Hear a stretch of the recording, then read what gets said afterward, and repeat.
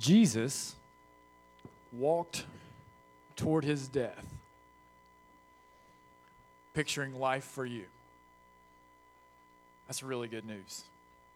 Jesus walked toward his death, and while he was doing that, you were on his mind. He was picturing a new life for you. That's where we want to get today, and that's the idea that I want you to walk out of this place with and into the world with. We're gonna get there in Mark chapter 9. If you want to be finding that in your Bibles, and I'll catch you up there. But while we get there, I want to share a little bit about my story, one part of my story that I think helps us as we get into this today. I grew up in a little town called Odin. Josh and Melissa Ballard are actually going to Odin this next week, and I was telling them about all the amazing things they're going to see there. Nothing. I grew up 30 minutes from Walmart, 30 minutes from McDonald's. I didn't even have that stuff, so it was crazy. But I loved it. Growing up in the middle of nowhere has its perks. It really does. 22 years later, I graduated from Campbellsville University in December of 2008. And my brothers and my mom and dad, they came down for the ceremony, and we celebrated my graduation that night. And the next day, we moved everything I owned, which could fit in one car, from my dorm room to a brand new apartment in Lexington, Kentucky. I would start my first ministry there 2 weeks later. And I can remember that day in Lexington. It was ended up being pretty formational, I think, in my life. We were carrying boxes into the apartment. It only took like 2 trips. And we were carrying these boxes into the apartment when one of my brothers stopped. And in the apartment, like, you could look out over the front, and you looked out over Tates Creek Road. It was awesome. Like, I loved living there. And we were standing there looking at, and you can see, like, people are, like, actually outside. There were, like, 3 restaurants right in front of my house, and cars are everywhere. And my brother's, like, big old eyes, like, first time to the city. And my brother, he looked at me in disbelief, and he goes, "So you're going to live in a city now?" And my dad, he's an eternal pessimist. And he chimed in as he walked by, and he said, "Yep, Blake's not ever going to live on the farm again." And I was really taken back by that, because in that moment, there's this weird wave of emotions that just crashed in as I thought about all the change that was happening in my life. The night before, I was graduating college, and you kind of still feel like you're connected to your family. But then the very next day, we're moving into a place that's mine, and my dad is saying things like, he's never coming home again. I was like, whoa, what is going on? And in that moment, I'll just be honest, I didn't want to live in the city anymore. I would have traded everything that was new and exciting in my life in to just go back to what felt normal, to what felt like home. I didn't want to move out. I didn't want to move out of my parents' house. I didn't want to move out into the world. I didn't want to move out into the mission and the plan that God had for me. I didn't want to move out. I wanted to stay in what was safe and what was comfortable. I was completely sucked into the reality that life would never be the same again. And those next few months living in Lexington were some of those difficult months of my life. Not only was it the typical things that you might think about, just loneliness, finding friends, new things, but in that season, sin ran rampant in my life. And with that sin, there was the guilt of wallowing in sin. And all at the same time, right? Like, I'm called to ministry, so I'm like on staff at a church and wallowing in sin. And I'm like, Lord, what is going on in my life? I don't even understand all the changes that are happening. And yet here I am, like, I am stuck and sucked into all this sin in my life. And I'm supposed to be like an example for these teenagers. Like, it was crazy, right? I didn't understand how I was supposed to resolve that. So these next few weeks, as we lead into the Easter season, we're going to go through this journey. We're going to follow Jesus on his journey from Galilee, where he had done most of his ministry, to Jerusalem, where he would die on a cross. Here at Christ Community, we talk about a passage in Hebrews 13 very often, where it says that Jesus went outside the gates to die for our sins. And that idea carries with it the idea that Jesus was moving out to the cross to die and pay for our sins. And inside of that journey starts here in Mark chapter 9. It starts as Jesus moves away from this ministry in Galilee where he's become a rock star in some sense, and he begins moving towards his death. And what we're going to see as he goes on this journey is that he has so much to teach us as we join him on the outside, as we join him in moving out into things that are hard and that make us uncomfortable. And what we also see is that it's on this journey of change. It's when things are changing in our life that we live in that same tension that I described when I first moved to Lexington. The tension of, will we move out into the mission and the plan and the things that matter that God has for us, or will we be sucked back in to the sin that exists in our lives? So we're going to spend 4 weeks on this idea of moving out to mission so that we don't get sucked into sin. And we're going to jump forward in the book of Mark. We've been studying in Mark, but we're going to jump forward to Mark chapter 9. And this section of Mark is really unique, okay? It's the time between these two ministries, between Galilee and Jerusalem. And it takes us behind the scenes to these conversations that Jesus is having with his disciples. As following Jesus went from being this cool thing to where these are the 12 guys who are helping Jesus do these miracles and healings, to this thing where it's kind of a little bit scary to follow this Jesus guy. And we're going to follow along with the disciples and see what it means for us to be moving out to mission with him. So if you found Mark chapter 9, we're going to start in verse 30. And if not, we're going to have it on the screens for you. It says this: Then they left that place, that's Jesus and his disciples, and they made their way through Galilee. But he did not want anyone to know it. He'd become a rock star, right? For he was teaching his disciples and telling them, the Son of Man is going to be betrayed into the hands of men. They will kill him, and after he is killed, he will rise 3 days later. But they did not understand this statement, and they were afraid to ask him. They came to Capernaum when he was in the house. He asked them, "What were you arguing about on the way?" But they were silent, because on the way they had been arguing with one another about who was the greatest.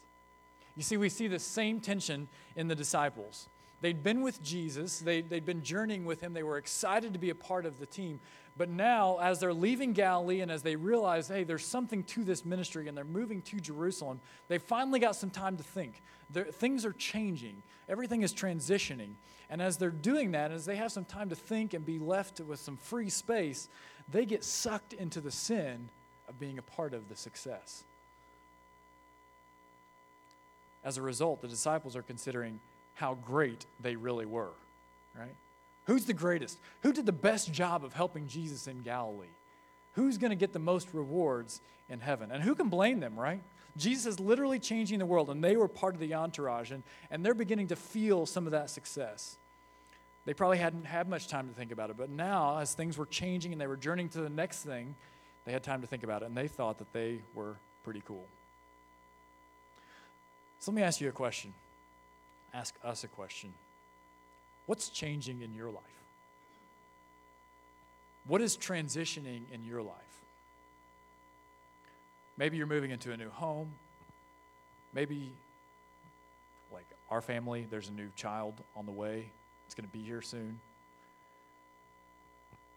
Maybe you're new to town. Maybe you're between jobs. Maybe you just changed jobs. Maybe you have just started a relationship. Maybe there's a relationship that you've lost for one reason or another. Perhaps it's death, a breakup. Perhaps a friend that you thought was a friend who is no longer a friend. Things are always changing in our lives, right? And it's this idea that when things change, we're either going to move forward and move out to the mission that God has for us, or we're going to be sucked back into the sin that so often holds us back. Now, maybe we're not like the disciples. It's not always getting sucked into prideful thinking that holds us back, but sometimes our changing circumstances can just cause us to neglect healthy habits and relationships that keep us from moving out to what's next. When life is changing around us, we tend, like it's biblical, that we get sucked back into our sinful nature. Like when we default to sin. Another kid in the family makes it harder to have a meaningful marriage. We default into sin. A new job means a raise, and that extra money means more opportunities to indulge ourselves. A new relationship, it brings fulfillment, companionship, friendship, and yet there's a temptation to turn that person into an idol or to allow that person to consume us. Maybe a friend hurts us, and the best option seems to be anger and resentment, right? We default to sin. The stress of change often causes us to escape to our sinful habits. And so I ask you again, what's changing in your life? And as you think about that, be aware, recognize that oftentimes in the middle of that change, in the middle of that unknown, we will default to sin. We will default to thinking about ourselves. Psalm 51:3 says it this way, "For I am conscious of my rebellion, and my sin is always before me." And as we think about that, we realize that we're stuck in the middle of this tension that I continue to describe, right? The idea that we're going to either move out with Jesus to something that matters, or we're going to get sucked into our sin. A couple of illustrations, just some graphs that I want to pull up here to help us visualize this idea, right? So when we're being sucked in, a lot of times it starts with us being scattered in our lives. Like everything's changing, we're not sure where everything is. It's kind of the idea that when you begin to sell your home, like all of a sudden it's like, okay, what's next? I'm not even sure what to do in the process, but this is happening. Everything is scattered around you, and you're not sure what's going to happen. And then when you realize that you're scattered and you're not sure what's next, fear sets in. You get scared, right? And as you deal with that fear, sometimes you push through it, but then other times what happens is you just quit. Analysis paralysis. You're afraid to move forward, and you just stop whatever you're doing. Sometimes that includes even stopping your belief that God can provide and that God can make a way for you. And after you quit, then you become angry. Angry at God, angry at yourself, angry at another person. And so this idea of being sucked into sin is this cycle that just oftentimes over and over again continues to draw us away from God and more consumed with ourselves. But there's another cycle, right? There's a cycle of moving out into the mission. It's the cycle that we're going to see, and the pattern we're going to see as Jesus walks towards his death through Galilee all the way to Jerusalem to die on a cross for us. He walks towards his death, remember, picturing life for you. And that journey begins with preparing. And that's what we're going to talk about today, this idea that if we prepare for the changes that are coming in life, even if we don't know what they are, that we're going to be able to move out to whatever God is calling us to.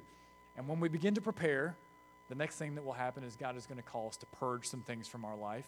And then there's going to be a point where we have to push through some difficult things. And when we get through those things and we're moving out on mission with God, we can praise him in the middle of whatever we're facing, all right? So these are kind of these cycles that we're going to explore as we go through this next month. But today, I want us to think about this idea of Jesus preparing us for whatever change that we're in the middle of and whatever change we're facing. Go back with me to verses 30 through 32. It says, "Then they left that place and made their way through Galilee, but he did not want anyone to know it. For he was teaching his disciples and telling them, the Son of Man is going to be betrayed into the hands of men. They will kill him, and after he is killed, he will rise 3 days later." But they did not understand this statement, and they were afraid to ask him, right? So Jesus is telling them well in advance, guys, and this is actually the second time he tells them, here's what's going to happen. I'm going to suffer, I'm going to die, and then I'm going to come back to life.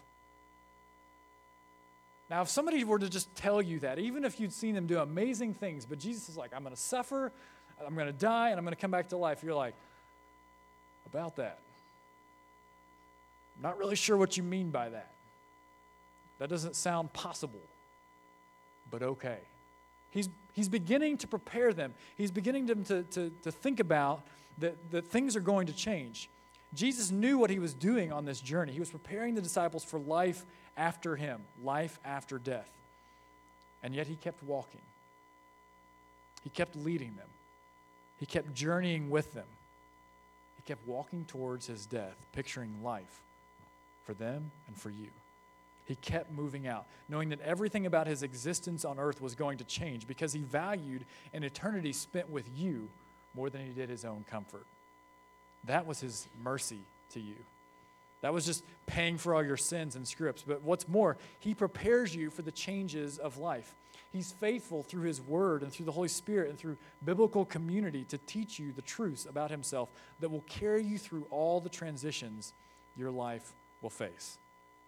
I'm reminded of the famous Psalm 23 in verse 4, when it says, "Even when I go through the darkest valley, I fear no danger, for you are with me. Your rod and your staff, they comfort me." Jesus knew that the only way to not get sucked into sin, even himself, was to keep moving towards his death. Think about that. The only way to not get sucked into sin was to keep moving towards his death. You see, Jesus was tempted just as you and I are. His disciples obviously weren't embracing the idea of him dying. They couldn't fathom it. He had no support. But instead of becoming the victim, instead of making a power grab and just becoming the king, instead of avoiding the pain that he was going to experience on the cross, he moved towards all those things. That's crazy. That's the gospel. Because his death meant life for you. You know, just like the disciples, it can be hard for us to understand. It can be hard to get it through our thick skulls that if we will move towards dying to ourselves, we will not only avoid being sucked into sin, but we'll also bring glory to Christ at the same time. 2 Corinthians 4:10 says it this way: "We always carry the death of Jesus in our body, so that the life of Jesus may also be displayed in our body." It's when we're able to identify and remember the death that Christ died on the cross that we actually live the fullest life. And when we join him in dying to ourselves, he gets all the glory. Billy Graham passed away recently. How many of y'all know Billy Graham or have heard of Billy Graham, right? How many of you were impacted by his ministry in some way? Billy Graham was an incredible man in the history of Christianity, and he preached to countless numbers of people. Countless numbers of people were impacted or maybe found Christ when he preached.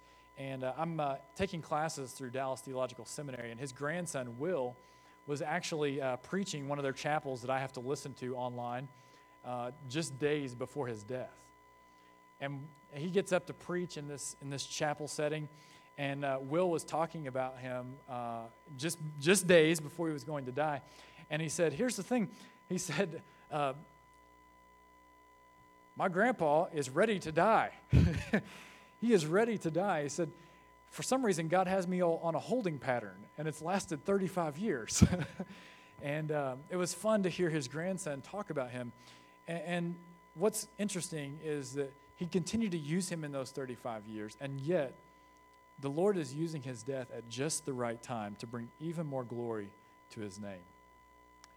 I don't know if you've kept up or tracked with any of this, but Kathy Lee talked about the impact of his ministry. Social media, it's everywhere. And his funeral was just this week. And there were 497 media outlets who were at his funeral. And so they quick did some calculations on that, and it's estimated that more people will view his funeral than the sum of all of his crusades. And that's pretty incredible because huge crowds of people every weekend affected by his ministry. And I tell that story to say this, that the Lord can use death to bring an incredible amount of attention to eternal life in Christ. The Lord can use death to bring an incredible amount of attention to eternal life in Christ. And that's why when you and I choose to die, when we die to our preferences, our desires, our wants, sometimes even our needs, Christ is glorified. Eternal life is proclaimed. You see, we can put others first because Christ already put you first. We can put others first because Christ already put you first. He cherished you enough to make you his number one priority.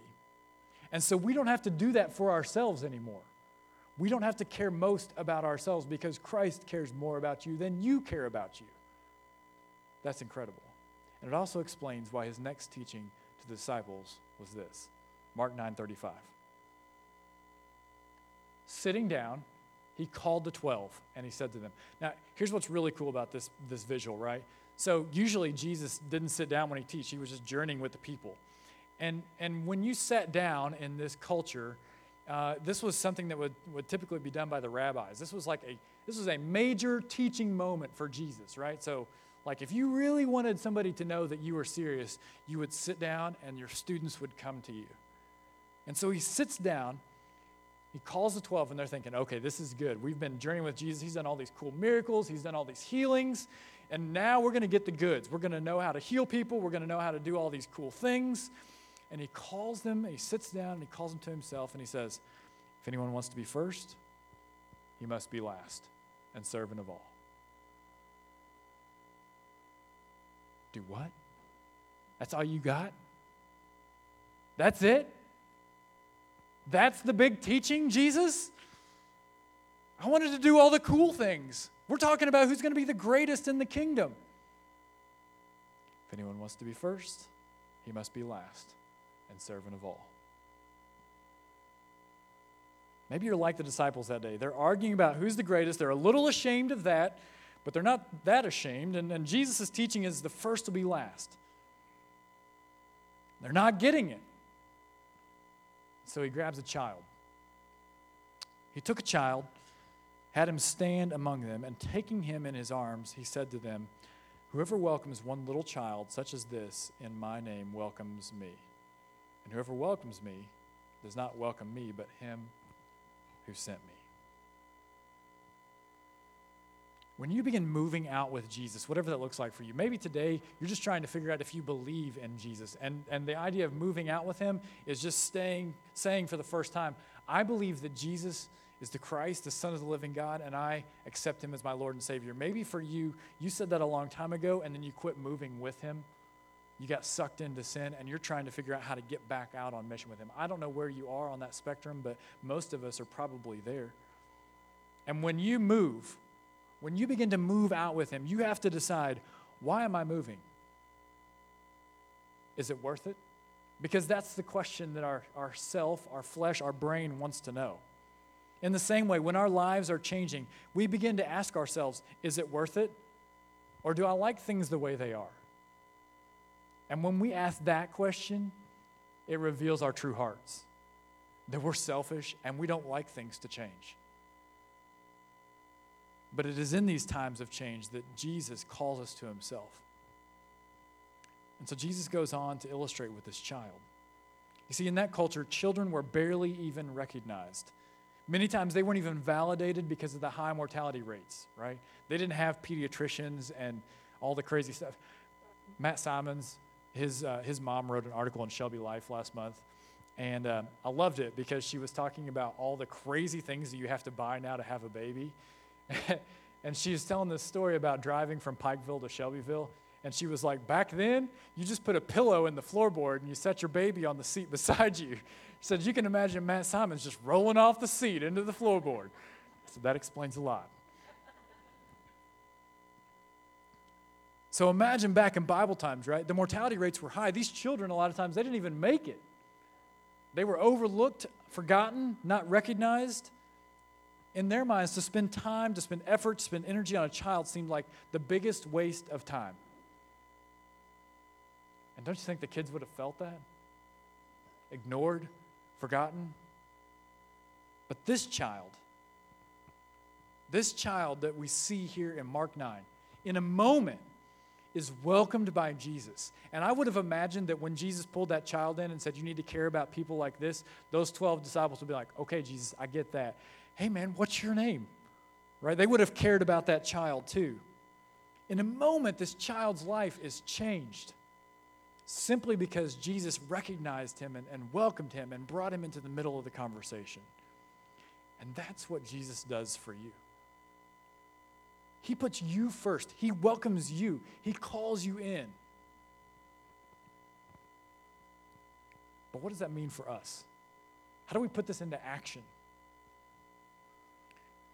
And to that, my question is this: who's your child? Who have you forgotten? Who have you overlooked? Who have you ignored? And when you can answer that question, then you can answer the question, who will you move for? Who will you move out to the mission for? Who will you picture as you say no to yourself? Maybe it's the elderly who have been forgotten. Another one of my professors, he talked about his wife. They're 70-some years old, and he was like, you would be amazed when you turn 65 at how the world looks at you differently. All of a sudden, they don't have time for you, they don't value you, and you're just old. Maybe it's the spouse in your very own home. Maybe they're forgotten. What was a vibrant marriage has turned into cohabitation instead of connection and love. As a church, man, maybe it's the people of Marshall's Terrace or Coca-Cola Commons, our neighbors that we just drive by every Sunday, forgotten. Maybe it's the people of Honduras. We're trying to ask ourselves if we want to go on a mission trip, and it's all built around what we want or if we can do it or not. And the people of Honduras, meanwhile, are forgotten, walked away from, ignored. Maybe it's the hungry child in your kid's class. I was so inspired this week to hear a story of a 3-year-old in our church who went and packed food bags, and then later in the week came back and said, we need to pray for that kid whose backpack we packed because they might not have food. That is a big deal. Or maybe it's the child in your own home that's starving for your attention. That as much as you don't like to admit it, is forgotten, is overlooked, is not treated with respect. Who have you forgotten? Who have you overlooked? Who have you ignored? Put others first because Christ already put you first. You will only serve well those you have suffered with. Until you have suffered with someone, you are serving yourself. One story as an example of that. Once a month, I deliver some food boxes to senior folks in our community that need food assistance. And one of the homes that I go into, the air is all but unbreathable. I mean, it's just bad. And I'll go into her apartment and I'll deliver her food. And one day I was sitting with her for just a moment, and here's what's running through my mind. How can I help clear the air? Literally make the air healthier to breathe. And so she's talking to me and she's telling me her story. And finally I was like, ma'am, I said, what's one thing that I can do that will really help you today? Thinking that she might do this, right? She's got her oxygen mask on, the air's unbreathable. I was like, what's one thing I can do? And she said, young man, you have no idea how much it means that I got 5 minutes to talk to you.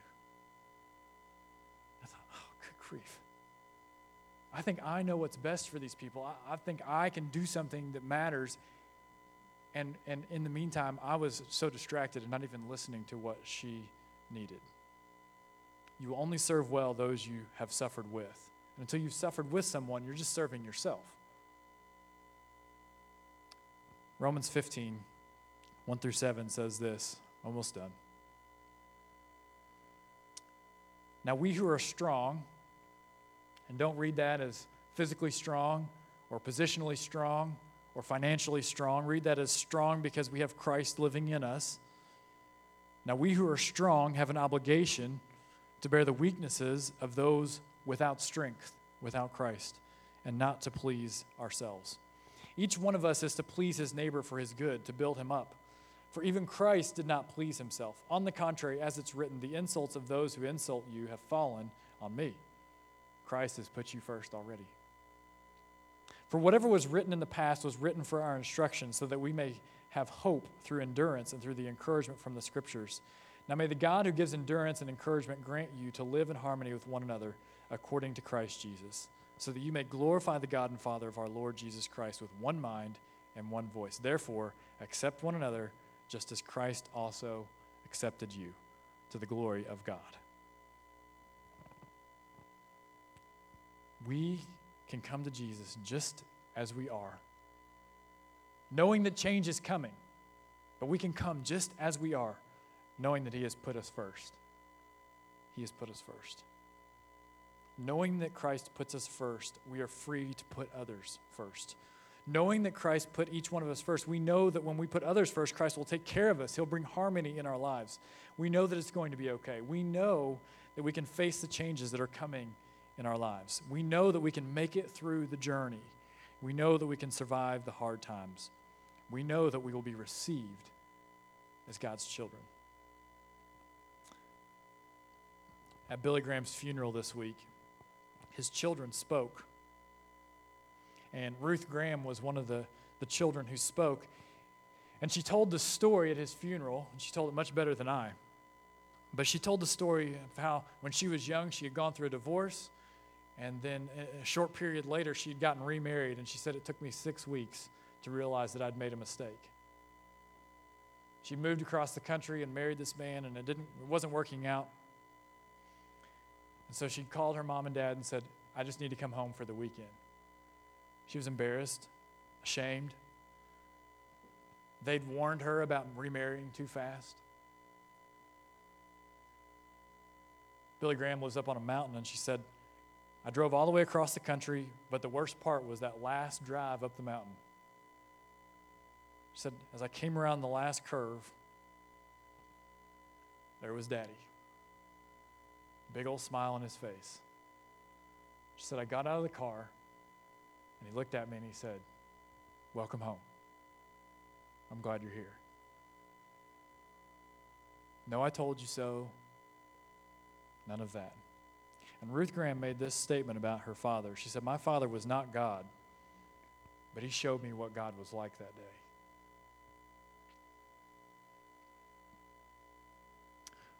We can put others first because Christ has already put us first. And we can come to him just as we are. Charlotte Elliott wrote a song that Billy Graham has used in his crusades for years called Just As I Am. We're going to sing it here in just a few minutes. We're going to sing it along with Baptist churches all across our state as we honor him. But I also want to honor the story of the song. Charlotte Elliott wrote this song one night because her brother was hosting a banquet. Her brother was hosting a banquet to raise money to send all these girls who couldn't afford to go to school. And so Charlotte Elliott was trying to sleep the night before the banquet, and she was ashamed of herself because she hadn't done anything as great as her brother. She was comparing herself to her brother, and she was just, fed up, like, I'm not worth anything. She couldn't sleep. Because she couldn't sleep, she said, here's the only thing I could settle on. I could only write about the salvation that I knew that I had in Jesus Christ. And what came out was the poem that became the song, Just As I Am. The band's going to come back, and as they do, I just want to read the words of the song. It says this, just as I am without one plea, but that thy blood was shed for me, and that thou bidst me come to thee, O Lamb of God, I come. I come. Just as I am and waiting not to rid my soul of one dark blot, that thing that we don't want to let go of, to thee whose blood can cleanse each spot, O Lamb of God, I come. Just as I am, though tossed about, with many a conflict, many a doubt, fightings and fears within and without, O Lamb of God, I come. Just as I am, poor, wretched, blind, sight, riches, healing of the mind, yea, all I need in thee to find. Wilt welcome, O Lamb of God, I come. Just as I am, that will receive, will welcome, pardon, cleanse, you'll relieve. Because of thy promise, I believe, O Lamb of God, I come. Just as I am, thy love unknown has broken every barrier down. Now to be thine, yea, thine alone, O Lamb of God, I come. Just as I am of that free love, the breadth, the length, the depth, and height to prove, here for a season, then above, O Lamb of God, I come. Christ has already put you first. He's waiting on you to come and die to yourself. Will you do that today? Will you prepare for whatever he has in your life so that you can move out on mission with him? This morning, there's lots of ways that we can think about that. One of them is to just take some time and pray. Take some time and be with the Lord, right where you are in your chair. And if you don't know him, you can pray the prayer, right? You can just talk to God right where you are. It's this crazy idea. But because of Christ, you can pray to him and say, I come. I don't even know what that means, but I come to you. Father, forgive my sins and make me new. We'll have people in the back, if you're not sure how to do that, or if you have questions about what that means, who will pray with you. And if you already have that relationship with Christ, maybe you've been stuck in that sin for a long time and you've been sucked back into it and you're no longer moving out with him, man, ask him, God, what is it that you're asking me to let go of? What is it that is in me? What is that sinful thing in me that I need to let go of? For all of us who are baptized believers in Christ, we know that we have this opportunity because of what he did on the cross. And when we take a piece of the bread and we come up and we do that and we dip it in the juice, we're remembering what happened to him on the cross so that we could live with him. We're celebrating that new life that we have in him. So wherever you are, the first step to moving out with Jesus is coming to him. So whatever your story, wherever you're at, whatever God is doing in your life, just as you are, come. Let's pray.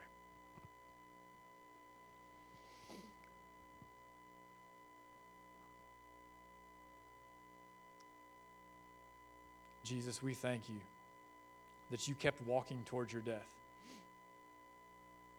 You kept pressing into what was hard and uncomfortable, knowing that it would mean we could live with you forever. Put that in our hearts and our minds as we respond to you today. Help us to know that we don't need to come with anything figured out, with any pretense. We just need to come as we are and allow you to begin changing us. We pray in Jesus' name. Amen.